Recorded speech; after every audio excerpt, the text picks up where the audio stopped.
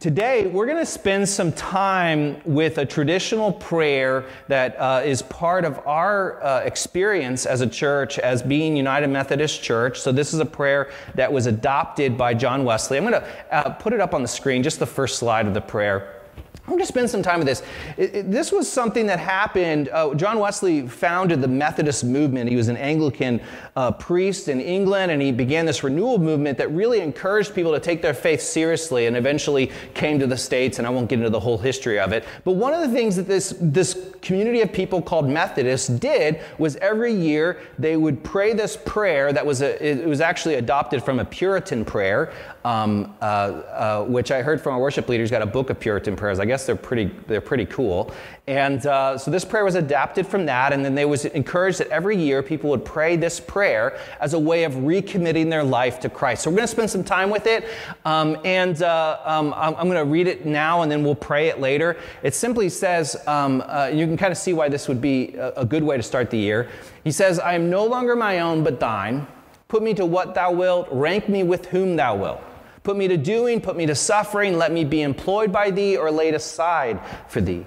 Exalted for thee or brought low for thee. Let me be full, let me be empty. Let me have all things, let me have nothing.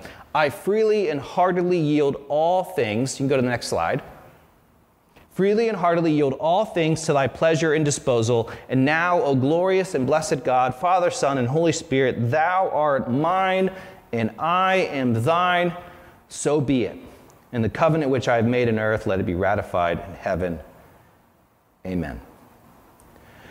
This prayer describes the life of a participant with Christ in his mission. It's this practical description of what Jesus was talking about when he said in Luke 9:23, you can put it on the screen, "If any want to become my followers, let them deny themselves and take up their cross daily and follow me." Today, I want to offer, just as we wrestle with this prayer, and we're going to look at it a couple different times, I want to offer us 4 ways that you might respond to this prayer. But really what I'm talking about is, what does it mean to be a disciple of Jesus Christ? What does it mean to lay down your life and pick up your cross? This prayer or this verse is just a placeholder for the overarching witness of Scripture that tells us to surrender all and follow God into the unknown. It's the same moment when God called Moses and said, "Hey, go deliver my people." It's the same moment when God called Mary and said, "I want you to give birth to the Messiah." It's throughout Scripture, God would say, I want you. Sometimes it was to do something. Sometimes it was to endure something. Sometimes it just was to be something. Sometimes it was just to know something. But God would come to us and say, "I want you, not part of you, not surrender some, but I want you to surrender all." So we're talking about this prayer, but that's just a placeholder for this very simple line of what it means to pick up your cross, what it means to surrender all, and be willing for God to do whatever God wants to do in your life. And I don't know what that is. I'm not bold enough to even claim what that is. But whatever God wants to do in your life, it's a placeholder for that prayer. There's a couple ways to respond. The first way, when you read a prayer like this, and anything that's like calls for great sacrifice, is you could receive it as a battle cry. I'm not one that condone violence, but I will be honest that I do love a good war movie. And I'm also not a big fan of Mel Gibson because of some of the things he's done and said. But he's still one of the greatest examples of a battle cry in the movie Braveheart. And it's a pretty intense little speech he gives. He says he's gathered all of his troops together, and every sort of call to arms has been compared to this speech. He says, he's talking to his men. He says, "Fight and you may die. Run and you'll live." And I won't even try a Scottish accent, although I don't know if I could do better than Mel Gibson or not, but maybe. He says, "Fight and you may die. Run and you'll live at least a while. And dying in your beds many years from now, would you be willing to trade all the days from this day to that for one chance, just one chance, to come back here and tell our enemies that they may take our lives, but they'll never take our freedom?"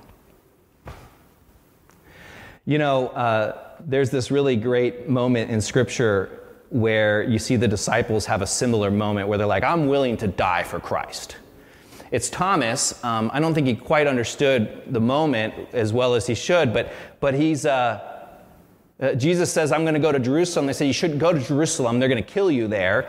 And Jesus says, well, I'm going to go to Jerusalem anyways. And then Thomas, also known as Didymus, this is John 11:16, you can put it on the screen. He said to the rest of the disciples, let us also go, that we may die with him. There's often a moment in our Christian walk where we literally have to be willing to lay everything aside and count the cost. Jesus talks about it in Luke 11, chapter 31. He says, what king going out to encounter another king in war will not sit down first and deliberate whether he is able with 10,000 to meet him who comes against him with 20,000? He says, you got to be willing to count the cost. And there's this moment where we come up to this line. It's like this line in the sand, and it's, imagine a battlefield, and we have to be willing, like, if I cross this line, it might cost me everything. And we hear a prayer like this, where we say, put me to doing or put me to suffering. Let me be employed by thee or laid aside by thee, exalted for thee or brought low for thee. Let me be full. Let me be empty. Let me have all things. Let me have nothing. And it's that kind of prayer that becomes this battle cry for saying, okay, let's do this. I will go to Jerusalem and die with Christ. That's one way to respond to this prayer, as a battle cry. And maybe that's how you're entering 2022. Maybe. I'm not sure that's where I'm at. I'm not so courageous. I find that this prayer, from this vantage point, from this perspective, is a prayer that's often amongst those who are, and I don't mean this in a bad way, but is often people new to the faith, young. I mean, this was my early faith experience.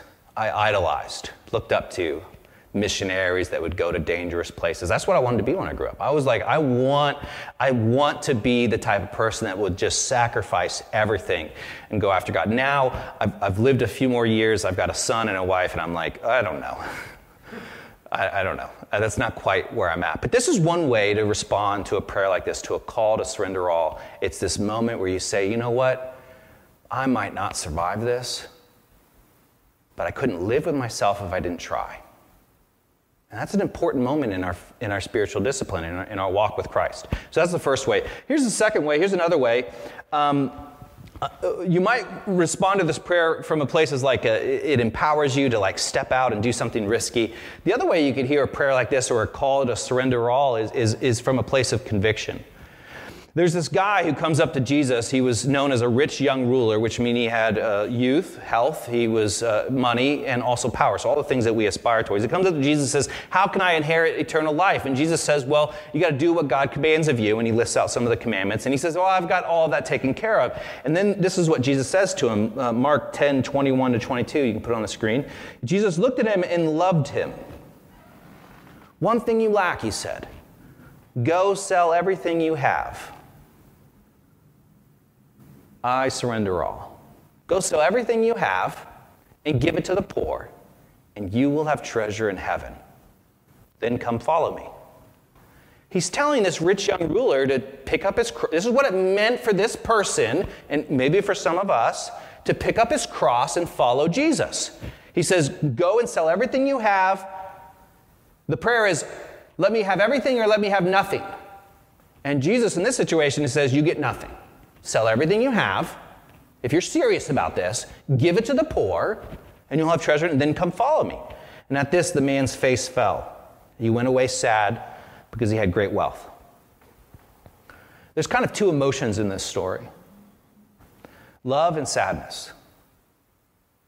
Jesus looked at this young man and loved him, it said.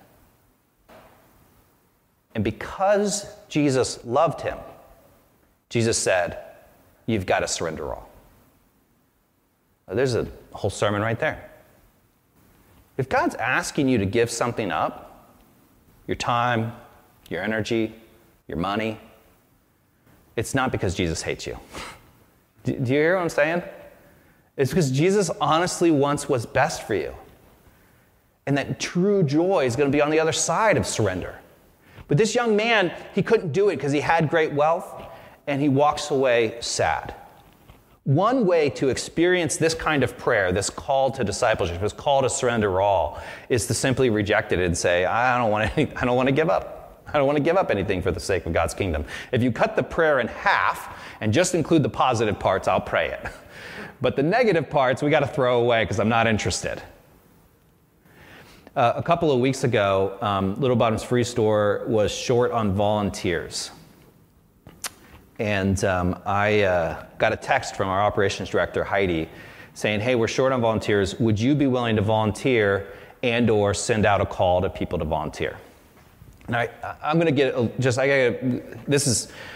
getting something off my chest here, so just forgive me for this, okay? I just have to get this out for you all, for my sake, and share this with you. I try really hard not to be a hypocrite. It's not easy though. When you talk as much as I talk up front and say as much as and preach as often as I do, there's a lot of things that I have to then live up to in order to not be a hypocrite. And I think James talks about how, it's better not to be a teacher, partly because of this. If you get up there and preach 50 weeks or 40 weeks in a year, there's a lot of stuff that you gotta try to do. Well, I don't typically volunteer at Little Bottoms Free Store. Part of that's because for a while Alyssa was running it and that was her thing and I wanted to give her space, and so I've gotten out of the rhythm, and I haven't volunteered at Little Bottoms Free Store in probably 2 years. It might be strange to hear that because I'm a huge advocate. I spend a lot of time working at Little Bottoms Free Store, but during normal office hours. I just don't on Thursday nights. I don't go on Thursday nights. I just got out of the habit of it. And I use my evenings for a lot of other meetings, and so I try to keep Thursdays for my family. So I put out the call like I'm supposed to. I sent an email to everyone. We ended up getting enough volunteers so that I wasn't needed. But there was something inside of me, the spirit, my conscience, whatever, that said, you should probably go tonight. I just really didn't want to. I just didn't want to. It was Christmas time, and Christmas is my thing. I love Christmas. And the irony of this is still, continues to be lost on me. But, I love Christmas, and I wanted to keep Christmas, even though I'm the type of guy that would get up here and tell you that Christmas is about going and serving people, right? So like I said, I'm trying not to be a hypocrite, but I'm not saying I'm not. And I didn't want to go. I didn't want to go because it was Christmas time. I didn't want to go because I don't like going out at night. And I also find large crowds to be really exhausting. The only thing more, we've got a small group in here today, and preaching to a small group can be anxiety producing for a totally different set of rooms. But a very large crowd can be very anxiety producing for me, especially when everyone's running around and stuff. So I just didn't want to go, and I didn't. And I was thinking about this as I was preparing the sermon, because for the last 3 weeks or 4 weeks since that happened, there's been a little bit of sadness in my heart. I knew I should have done it. I walked away sad, just like that rich young ruler. Friends, you can look at this prayer or this call to discipleship or whatever it is that God's laying on your heart that you're supposed to do, give, serve, and you can say, no thanks, not for me, don't got the time, whatever. But it will produce sadness. Because the invitation is from a place of love. And God said, I want what's best for you. And what did I miss by not doing it? Now, there's no shame in turning from God's call and missing a chance to serve. I'm not trying to produce any shame. It's a very normal response. I do it. I'm sure you've done it. We all reject this kind of call in our lives at some point. So if that's you, I just want to say no worries. But I will say this, that I doubt you will walk away from it and experience joy. It's not going to be fun. So the first way you can see a prayer or a call to surrender all is as a battle cry, this young, energetic, like I'm going to go and give it all. The other way is to place a conviction where he says, I don't want to do this, and then you got to live with the regret of missing an opportunity and experience forgiveness and grace. There's always forgiveness and grace. The third way is similar, but what I would call a trigger. Most times when we pray this, even from a place of energy, we do kind of hope that the good and the bad are going to even out. That if God calls me to have everything sometimes and God calls me to have nothing sometimes, we hope that those will kind of even themselves out. That I'll get a little bit of the good with a little bit of the bad. That whatever happens, it'll work out. The reality is that sometimes it doesn't.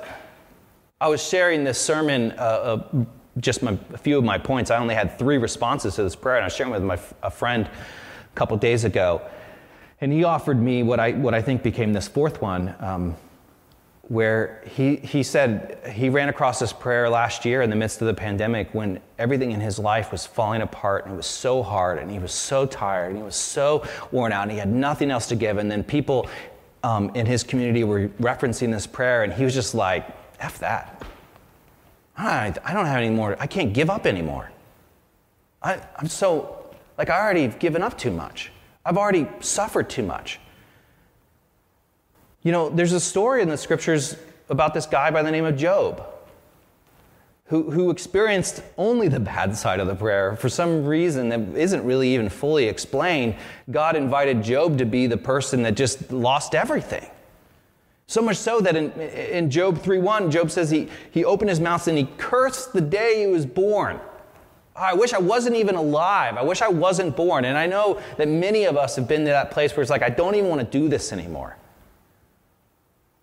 It's just too overwhelming. There's a possibility that this kind of prayer, if you've experienced a lot of loss, it might stir or trigger memories of those loss. Or this fear that God would want you to suffer more. And I think our response to that can be a lot of things. We can get stressed or we can get angry. But ultimately, I would encourage us to move to a place of lament, to a place of mourning. You know, the point of the story of Job is, I think, relatively simple, considering how complicated it is. God doesn't specifically explain why Job was made to suffer, but one thing was clear. He wasn't suffering because he had done something to deserve it. He didn't deserve it, which I think is really good news. If you're suffering and you see a prayer like this and it's like, oh, I can't suffer anymore, why would I ask for that? And it becomes a little bit of a trigger, you know, or it's like, I can't do it.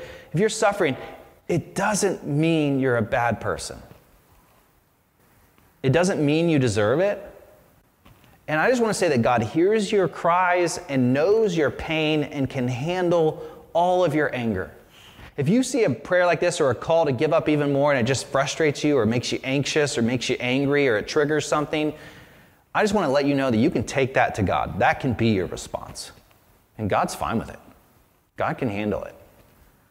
This one and the one before is similar. If you're operating in a place of comfort where you're happy with your life and God calls you to give up something you don't want to, we call that conviction. But if you're operating in a place of pain and anguish and suffering and you feel compelled to, the church is telling you to do even more, it's okay to get upset. It's okay to let God know that you've had enough. I can't promise you it's going to change your situation, but whatever you're feeling, God can handle that.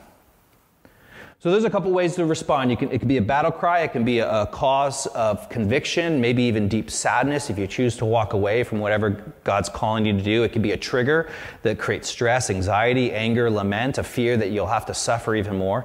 There's one more that I think, and this is one I've been pondering on for quite a while. One more story. There's a story in the Gospels of the prodigal son. And many, many sermons have been offered on the prodigal son. I'm not going to necessarily add to that canon today, but I do want to reflect on it. There's this young man, and he gets his inheritance. You guys know the story, probably. He gets his inheritance, and he decides he's going to go spend it however he wants. So he gets what he's due from his father, and he goes and he's going to spend it. Let's look at the passage real quick. It's out of, let's put it up, Luke 15.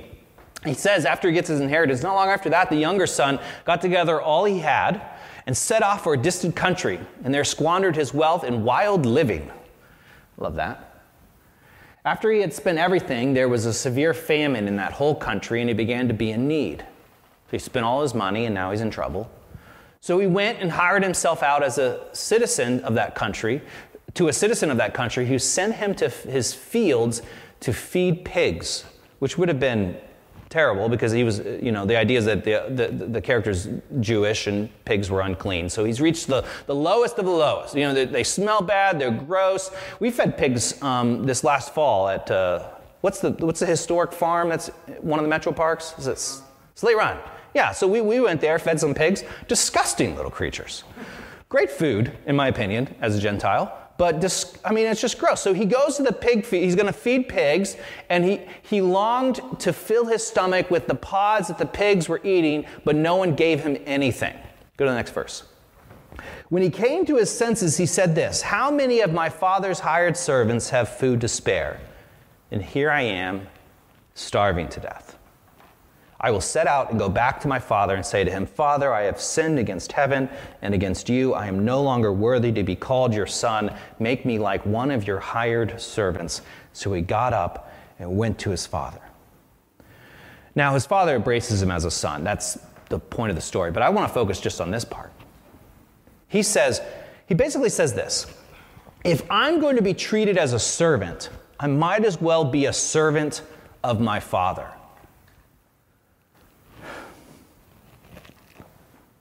I've been thinking about this a lot. I think this is probably where I'm at the most. Have you ever tried to go out on your own and just do it on your own? And you're just going to you're going to take what God has given you, which your inheritance, your talents, your resources, your assets, and you're just going to, you don't mean to maybe. It's not even intentional, like you still believe in God, you're not running from God, but you're just in the natural course of human existence going to figure it out on your own. And maybe up until this moment, that was your plan for 2022. Just figure it out on your own, I'll make it work, and I'll make it happen. What I've found when I do that, which I do it way often, more often than I'd like to admit, I find myself in the same story as the prodigal son, where I've taken what God has given me and I've tried to make something of it by myself, and it just doesn't work out. And you reach a breaking point. You reach a point where you're just like, I've been trying on my own for as long as I can, and I hear the words of this prayer or this call to surrender all, and I almost hear it from this place of the prodigal son who says, I've been trying to do it on my own for so long, and I've only found myself hurting. I've become, we're all a servant of something. We're all a servant of someone, and he's become a servant of this terrible, he has to feed the pigs, and he has nothing to eat, and he's barely surviving. It's this attitude, it's like, if I'm going to be hurting, I might as well hurt as one of God's children. If I'm going to be a servant, I might as well be a servant of God's children. And part of the prayer is this moment where you say to yourself, whatever you have for me, it's better than what the world has to offer. So yeah, you come to God like the prodigal son comes to his father. You know what? Make me a servant if that's what you'd like, but just let me be with you. Rank me wherever you want to rank me. Whatever you want me to have, let me have it. Wherever you have me, God, is better than what I'm trying to do on my own. I've been sitting with this one the most, and I love it because of this. Part of surrender, and part of surrendering all, honestly produces a sigh of relief for me. Because I get to I have to surrender my rights, but by doing so, I also then end up surrendering my worries. Because here's the thing with surrender. If I take my life and I give it to God and say, it's all yours, guess what? God's problem now. You know what I mean? It's God's problem now. God, you want me to do something different? Open the door. You want me to give something up? You want me to go volunteer somewhere? Just make it clear. I don't have to worry about it. I don't have to stress about it. I don't have to figure it out. I'm yours. And being able to just give it up and just say, I'm yours. I do. I surrender all. And I'm yours, and I'll do whatever you have me do, and all of a sudden I don't have to carry the weight of wondering whether I'm doing enough or not doing enough or doing too little. It's not mine to worry about anymore. A couple of ways to respond to a prayer like this. It can be a battle cry, a courageous cry out, I'm going to do something courageous and risky for God. It can be a source of conviction, and maybe that's where you're at moving into 2022, where it's like, you know what? I know I should, woulda, coulda, shoulda, but I haven't. And that makes me, takes away a little bit of my joy. It could be a trigger. Maybe you're hurting too much already and you can't handle it anymore, and the idea of surrendering even more to God just triggers you. You can let God know that. Or it might be a sigh of relief. A way of thanking God that I don't have to worry about my life anymore because it's not mine to worry about.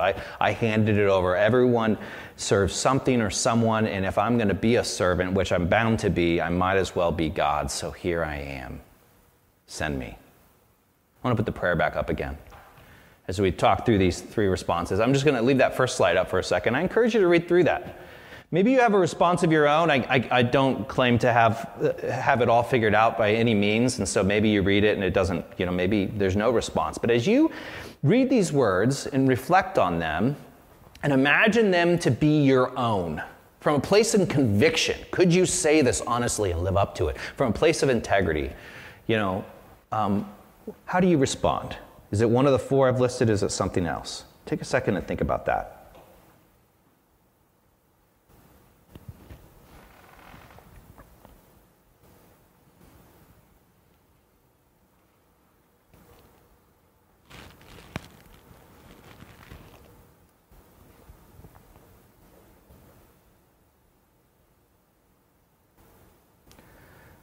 I've had a moment to read through it and reflect on it. I am going to pray it, and if you feel so led, you can pray it with me, either in person or online. The words will be on the screen.